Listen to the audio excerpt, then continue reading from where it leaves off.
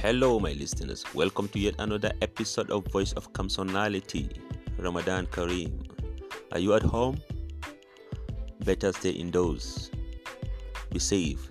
Avoid social gathering. Wash your hands constantly.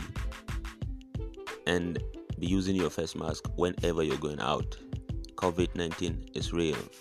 And we love you so much. Today, I'm going to talk on a topic where I live. Remember, after listening, comment and share with your friends. Have a wonderful listening.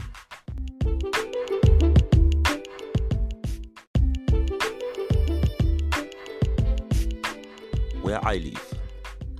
Below us is aggression. Above us is operation. Below the law is temptation. Above the top is mutilation. We live in a den with lions where humans eat humans. It seems to be in a nest with no egg, but feathers of different colors. We are here and yet still there. They search us where we are not, but we saw them when they arrived. I have seen us while we were away, but still in us is we. Fully aware of the death. Tomorrow and yesterday is for them. Today is ours. And we choose to leave it for good. Have a wonderful listening. Ramadan Kareem. And do not forget to comment and share. Have a wonderful day.